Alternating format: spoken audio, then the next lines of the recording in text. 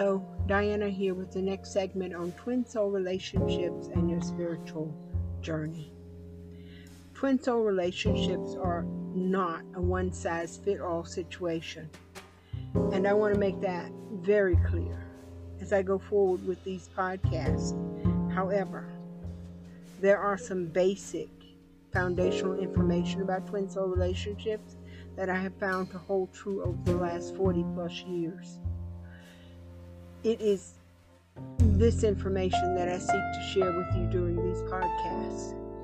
1. The twin soul relationship is a spiritually based relationship, and no matter how much you try to bypass the spiritual aspect of this relationship and attempt to force it to fit the criteria of a hormonal, ego-based relationship or a relationship based on emotional and material needs, it will not conform.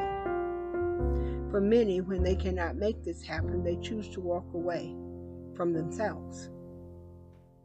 They believe they're walking away from the twin soul relationship. However, in truth, they are walking away from the relationship with their own higher mind and soul. If you're not interested in developing a relationship with your own soul, unless there is an outside male or female attachment to the situation, then you may actually have a problem here. The initial encounter is meant to trigger an inner awareness of your own soul, and many of you do take a glance at their inner being, but the majority of the focus is on the male or female form, whose purpose it is to remind you of your own soul and your original path. Now, if you remember, the blueprint for your path would be laid out in such a way that you would encounter a twin soul at the optimal time for you to step back onto your path. And what that means is that maybe you have spent the last 30 or 40 years pursuing whatever you wanted to pursue, but that had nothing to do with your original path. It had nothing to do with what your higher mind and soul was here to accomplish. Since you agreed to walk a specific path in this lifetime, your higher mind solicited agreements from others to help you and remind you of your agreement. And we will be right back after this message from my sponsors. Which means that the twin soul you're meeting, who may be married or otherwise occupied, is fulfilling their agreement to give you the necessary wake-up call so you can begin walking the path that you agreed to before you were born.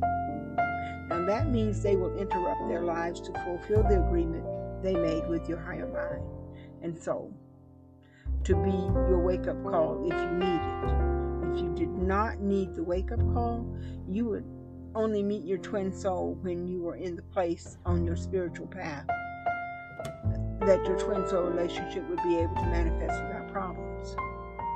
So you are now wondering if there's more than one twin soul for you. No, there is only one for you. But you will meet other components who have agreed to play a brief part in your awakening to bring your attention to what could be if you chose your path and did not get sidetracked. For those who have worked with me for a while, I have acknowledged each time you encountered a component. I have also attempted to redirect your attention to your own inner being so you may get back to the spiritual path that you agreed to travel. If you become sidetracked by the soul component that you are encountering and place all of your focus on them, you're missing the true reason you're having this encounter. How will you know when you're ready for the relationship with the one truly meant for you? Well, that will be the one that enters your life when your focus is not easily sidetracked from your original agreed upon spiritual journey. Very controversial information you're getting right now. You thought the purpose for meeting them is to begin your happily ever after. It is true that many first meetings of twin souls do begin their happily ever after. But the ones that I know that are in those relationships are there because they were in the right place on their spiritual journey to meet their one twin soul. before they met him or her, their focus was on their journey.